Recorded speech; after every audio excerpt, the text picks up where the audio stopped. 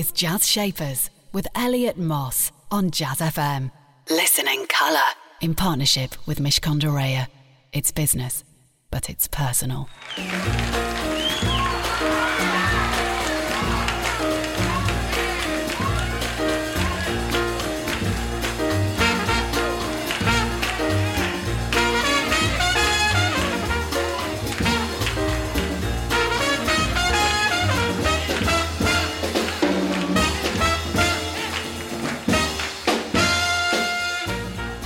That's the Sticks from Cannonball Adderley. I love that particular number. Good morning. This is Elliot Moss here on Jazz FM with Jazz Shapers. Jazz Shapers is the place, I know you know this, but I'll say it anyway. It's where you can hear the very best of the people shaping the world of jazz, blues and soul. And we bring alongside them a shaper from the world of business. I'm very pleased to say my business shaper today is Spencer Hyman. He's the co-founder of Cocoa Runners. You're going to be hearing lots about not just Cocoa Runners, but so many other things that this extraordinary man has done. He's also brought chocolate, so we're going to be nibbling on that as well. In addition to hearing from Spencer, you'll also be hearing from our programme partners at Mishcon de Reya, some words of advice for your burgeoning business. And then we've got the music, and it's fantastic today. We're going to be hearing from Candace Springs, Albert King, The Elder Statesman, and this from Norah Jones.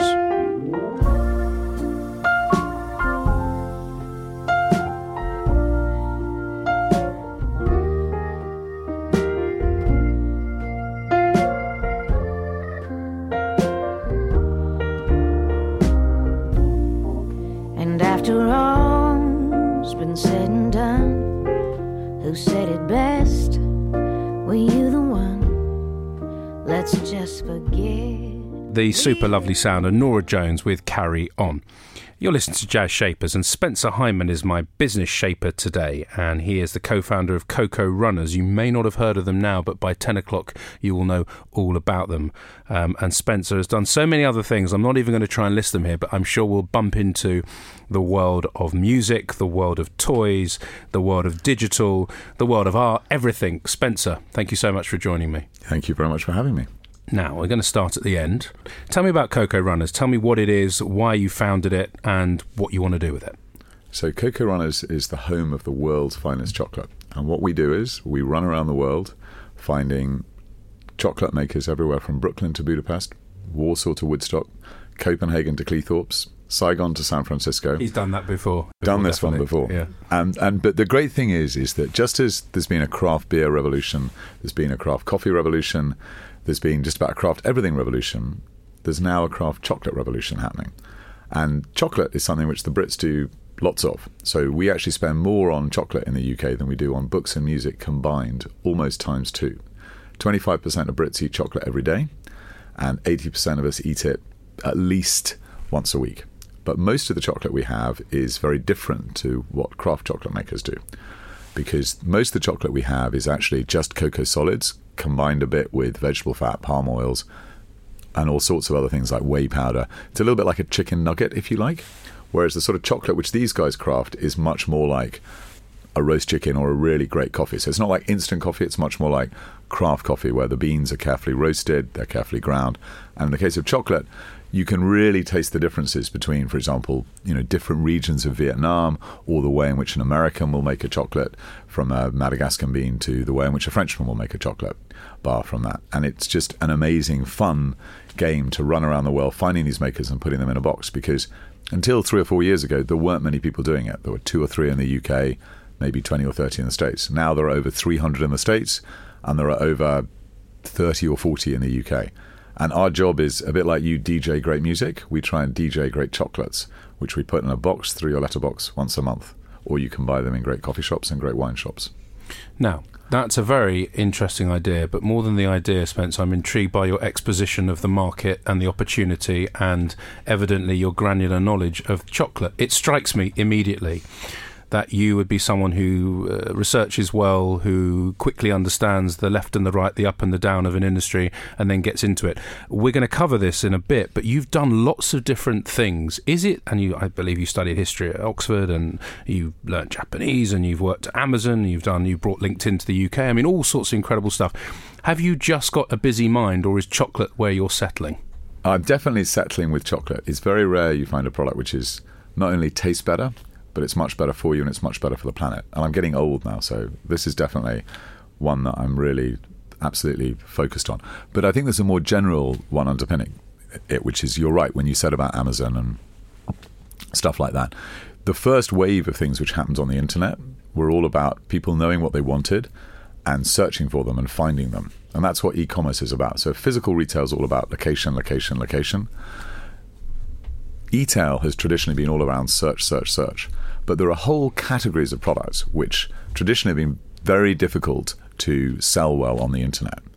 And so wine would be an example, gardening would be an example. There are lots of examples where you need curation, you need some advice. And the internet isn't brilliant at that because it's basically been a search-driven business.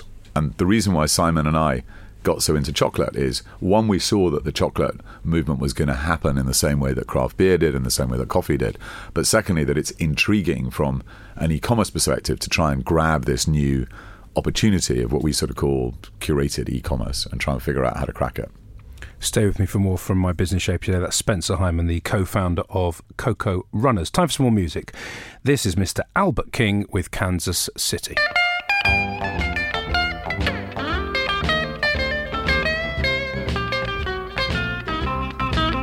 I'm going to Kansas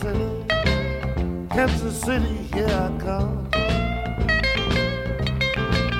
I'm going to Kansas City, here I come. That was Albert King with Kansas City. Spencer Hyman's with me today, co-founder of Cocoa Runners, and a fascinating man because he knows a lot and he's done lots of things in his life. You've mapped out why Cocoa Runners is where you're at right now, and I love that idea of curating alongside searching and finding and bringing together both the digital and the real world, and I think that's probably where a lot of businesses are going. Tell me about your journey and how it's equipped you to be now a co-founder of a business. I think I've been really lucky in life. So I grew up partly in the north of England, partly in the south, went to a great university, did management consultancy for a bit, and then decided that I wanted to go into industry. And I was really lucky that I got a company, Hasbro, who let me go and run a toy factory making Cabbage Patch dolls with a factory manager out in Thailand. And then they were keen on trying to figure out how to do more in Asia, so I ended up learning Japanese with them, going to Japan, being part of the very early video games revolution, doing things like sort of overseeing the team that translated Monopoly into Japanese, and then came back to the UK and was fortunate enough to get headhunted by Amazon and launch bits of Amazon software, video games and electronics. And I think I was being really lucky just to be able to sort of have the confidence and the luck to be able to just do things and find people who are really generous and great. So one of the people who I really count as being a fantastic asset and fortunate person to have met is a guy called Reid Hoffman, who I met after Amazon when he was setting up LinkedIn, and he was actually the guy who put me into Last.fm. And I think I've been really lucky in learning from people like that. And I think, you know, if you were around 100 years ago, probably what you wanted to be doing was either be doing something like electricity or be doing cars or be doing something like some of the agrochemical stuff that happened then. I think what's been happening in the last 20 years is that a lot of things have been happening around technology. And just by luck, through being in Japan at the right time, I ended up in that business with a bunch of people who are very creative and very generous and very good at giving back. And I think that that's why I've been able to do a few things. Now, it's often, I mean, people with your background, and it's strong academically, and then, as you said, you've seen the world in many different ways and many different guises. That intellectually doesn't always translate into then someone being able to go and run stuff or set stuff up. Do you think it's been easy enough for you over the number of years? I know you've had lots of interests in ventures and so on. How has that bridge happened? How have you gone from the technical, intellectual understanding through to, okay, now we've got a business to run and logistics of setting that up? Because they are quite different, aren't they? They are. I think the main thing is to learn how to fail super fast and learn how to be willing to take not risks, but experiments, and just learn what works, learn what doesn't work, and carry on with that. And I think that that's probably the most difficult bit to get through. And that's the reason why having business partners works so well, because it's someone who honestly will say, when do you give up on this? When do you keep on going? Because a lot of the times it looks as if it's going to fail and it doesn't fail. But I think probably the most important thing is to work with people who you respect and learn to fail super fast. Learn to experiment wisely and fail fast. I mean, I've failed in just about everything I've ever done. I was going to say, you look like a failure, Spencer. Yeah, I failed a your humongous amount. We've tried lots of different things with chocolate. So one of the things we tried with chocolate, which you would have thought would work, is we wanted to try and get chocolate to go viral. So what we did was, in the box, which you get 4 great bars of, we put 2 little squares or 2 little bears, and we called them Share the Bear. And so the idea was, is if you like this chocolate, you would give it to a friend and you'd share it. And you're nodding your head, and it's quite right. That you doesn't just work. eat it. Exactly right. Yeah. And we failed very fast. It took us about 3 months to work this one out. And we've been, ever since then, trying to find other ways to get people to encourage people to share this great chocolate. Stay with me to find out how, moving on from sharing the bear, failing, Spencer Hyman has actually gone on and done some really fantastic stuff with his new business. We got the latest travel in a couple of minutes, and before that, some words of wisdom from our programme partners at Mishcon de Reya for your business. My name is Andrew Remington, and I'm a corporate partner at Mishcon de Reya. I'm often asked by clients what are the key issues to make sure that they do not lose sight of when entering into negotiations. One of the key components is understanding what your bottom line is. Very often clients will enter into a deal knowing that they need to do that deal at any cost. And very often that can be quite damaging because they don't know what their own limitations are and what restrictions they need to impose upon themselves before walking into the deal. So understanding what your limitations are, empathising with what the other side's position is, but realising that ultimately if you cannot achieve your bottom line, that there is another day and you should walk away from the transaction. Very often the transaction may come back at some later date, but only if the deal terms are right for both sides. Jazz Shapers on Jazz FM. In partnership with Mishcon de Reya. It's business, but it's personal. You're listening to Jazz Shapers with me, Elliot Moss. Every Saturday morning, I'm very lucky because I get to meet someone who's shaping the world of business. If you've missed some of the 250 almost people that I've had the privilege of meeting, then you can go into iTunes and find a whole bunch there. FT.com is another destination, CityAM.com one more, and just for fun, British Airways if you happen to be flying in the near future. Spencer Hyman is my business shaper today, co-founder of Coco Runners, the man that brought LinkedIn to the UK. I said it there in my kind of voiceover. I was one of the team who brought LinkedIn. Okay, of course you were. I would never say that I was but part of it, and as you said, someone who's been on and off or involved in all things digital and how the world of business starts to connect with that.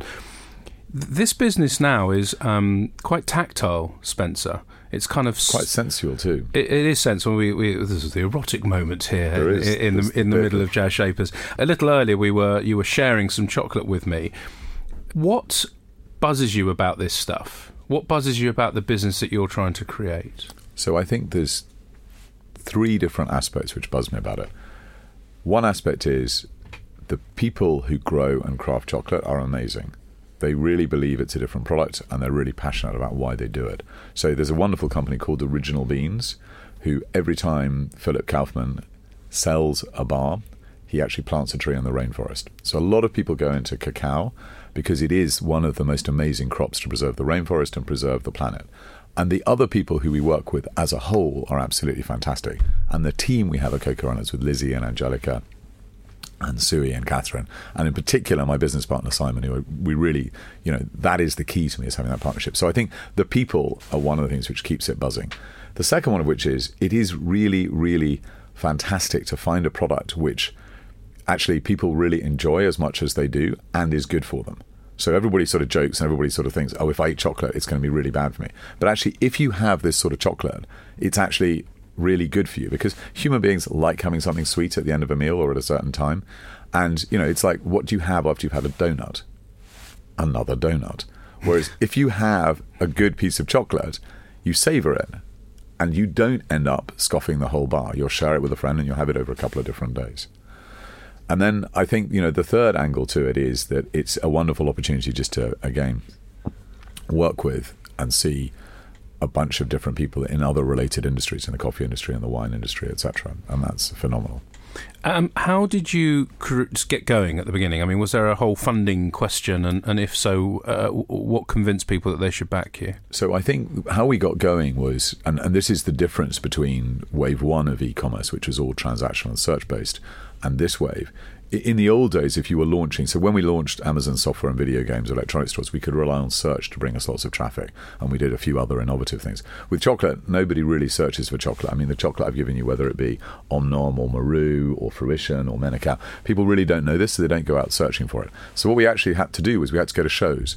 So we do a lot of corporate tastings. We do a lot of tastings at places like Proof Rock Coffee, Loki in Birmingham, Great Western Wines. And we started literally by going to chocolate shows, going to wine shows, going to coffee shows and getting people to taste the chocolate and selling the boxes through that.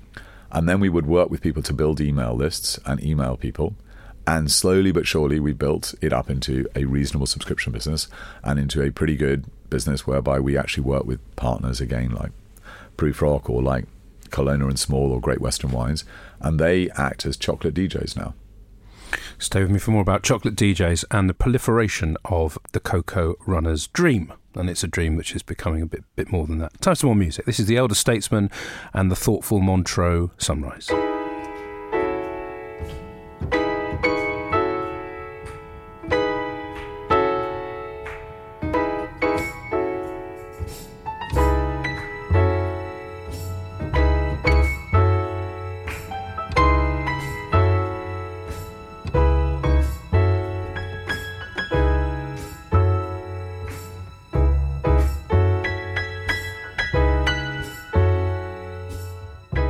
That was Montreux Sunrise from The Elder Statesman. Spencer Hyman, co-founder of Cocoa Runners, is my business shaper today. We've been talking about the wave 2 of the digital commerce world, and we've been talking about just kind of hard work, actually, that goes behind getting people to enjoy the new products that you're bringing them.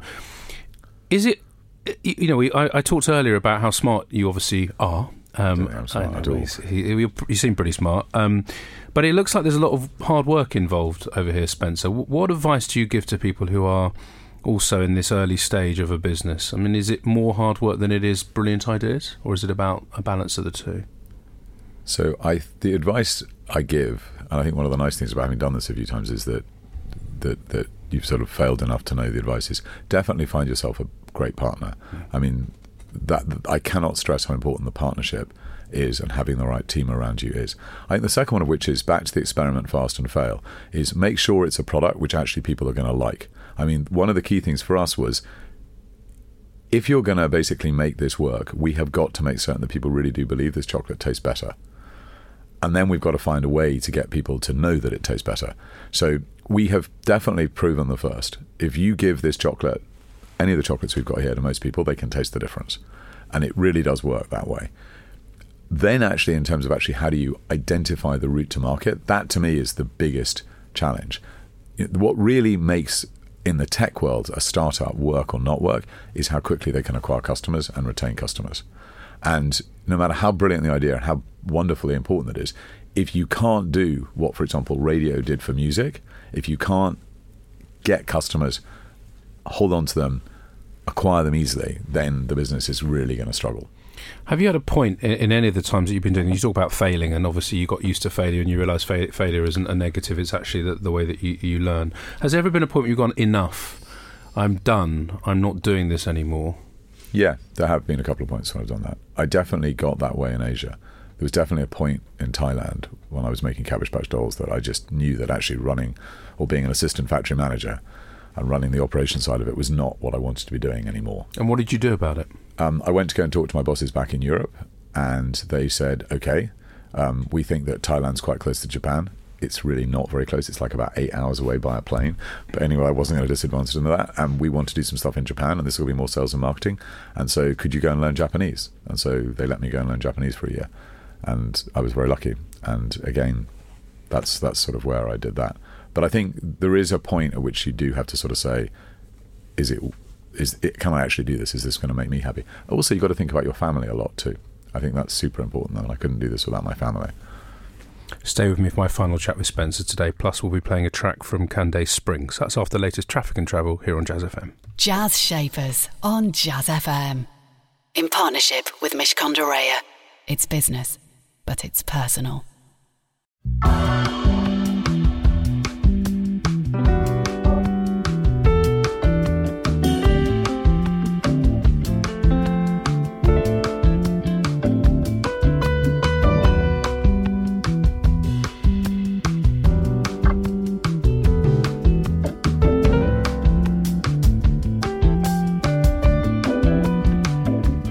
That was Candace Springs with Novocaine Heart.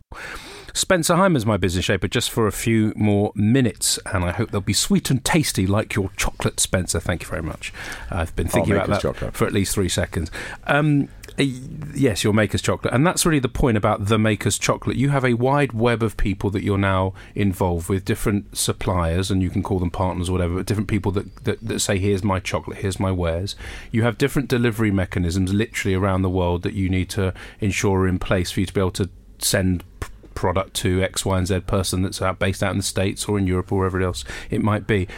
That notion of partnership and of ensuring that the people on the ground, both creating the chocolate for you and sharing the chocolate with your end customers, very important group of people. How have you identified them and how do you keep them happy and involved? So there are two. There's very much the customers on the one side, and then there's the makers and the growers on the other. So the makers and the growers, we get to know anybody who we bring to Cocoa Runners pretty well. We don't always get a chance to physically meet them. We hope to when we go to chocolate shows in different parts of the world. We sometimes go out and meet them there, but we always get to know them. So any bar that you'll find on Cocoa Runners, it's always the product of what we call direct trade. So in any case, the maker will be working directly with the farmer. And that's critical, because if you want to make great cacao, great chocolate, you need to understand the farmer. You need to work with the farmer to actually make sure that the beans ferment the right way, that they're crafted when they're being dried the right way, etc.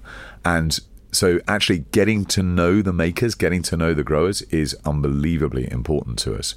And we literally now run around the world trying to find people who grow great beans, and we ask them who they're selling to so we can identify them. So for example, a great guy called Bertil Ackerson, another great guy called Simran, who's from Tanzania. We actually ask them, who are you selling to? And through that, we've discovered all sorts of people in everywhere from Australia through to Colombia who are crafting these beans, or South Africa. So that's one group. The second group, customers, we meet with our customers all the time. I passionately believe in actually doing physical tastings and trying to engage with our customers as much as we want. One thing we'd love to do more of actually is use more social media, use more video, so that actually we can do this more remotely and actually use some of the tools and techniques which other people are doing, I think, much better than we are at the moment in, for example, the wine industry, holding virtual tastings and that sort of area. But I think what's important is that I think that in food as an industry, we've seen a lot of sort of narrowing down and sort of bunching down in terms of taste, and in music to an extent too. And what I love about chocolate is that we will basically be able to give you a bar of chocolate, which, because it's dried nearer fires, because in Papua New Guinea or the Solomon Isles, they can't have enough sun to dry the beans in the sun. It'll be much more smoky. And that's a flavour which you just wouldn't normally get in a supermarket brand. Or you'll enjoy how an American will craft a bean differently. How someone like Brian Graham from Fruition will do it differently from someone like Pralu in France. And that's just the fun of it and the experimentation. And it's like with music, you want difference because variety is super important. And variety, I was going to say, for you personally has been super important too. It's not like you've done one thing or two or three. You seem to thrive on doing many. My last question, just before we run out of time and ask you about your song choices, the future and your focus on this business. I'm assuming it's 100%. For how long? Have you got I know what I'm going to create this thing, I'm going to disappear, or is this more than that for you? No, this is, for Simon and I, this is really more. I mean, we really genuinely believe that this is a product which tastes better, it's better for you, it's better for the farmers and the planet. And it's a huge industry. It's £5 billion just in the UK. And we're just scratching the surface of it. And maybe we'll do some other food products too. Maybe we'll do some other areas where you need curation. But I really want to carry on working at doing this and working through that, but at the same time helping other people. I mean, I've been incredibly fortunate in my life, and one of the things I passionately believe and which makes the tech industry works is that you reach out and you help other people and you support them and you try and mentor them and you try and, if you can, invest in them or whatever else you can do to work with them. I mean, I really believe that that's the most important ethic that you learn. That's a nice final thought. Spencer, thank you. It's been great to meet you. Thank you for the chocolate. You're not leaving with it, just to be clear. Not. Just before I let you go, what's your song choice and why you choose it? So it's by Nina Simone, and it's because I've always loved her music. And this one means a huge amount to me and my daughter and our family, which is, I wish I knew how it would feel to be free. Perfect. Here it is just for you. Thank you so much.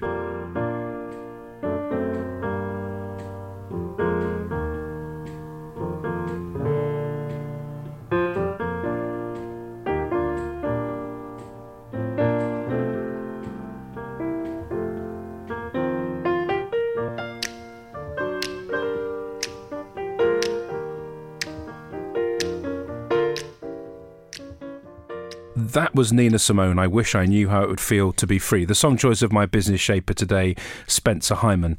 He said how important it was to fail and fail quickly and learn from those experiences and make sure you experiment so that you can actually understand what will work and what won't work. He talked about marrying searching and finding with curation, and that's really at the heart of his understanding of how the digital economy works. And he talked about the importance of generosity and how that informs how he treats people both within his business and all the suppliers that help him create his cocoa runners and how it will succeed in the future. Really good stuff. Do join me again, same time, same place, 9 a.m. next Saturday here on Jazz FM. Stay with us right now because coming up next, it's Nigel Williams. Jazz Shapers on Jazz FM. In partnership with Mishcon de Reya. It's business, but it's personal.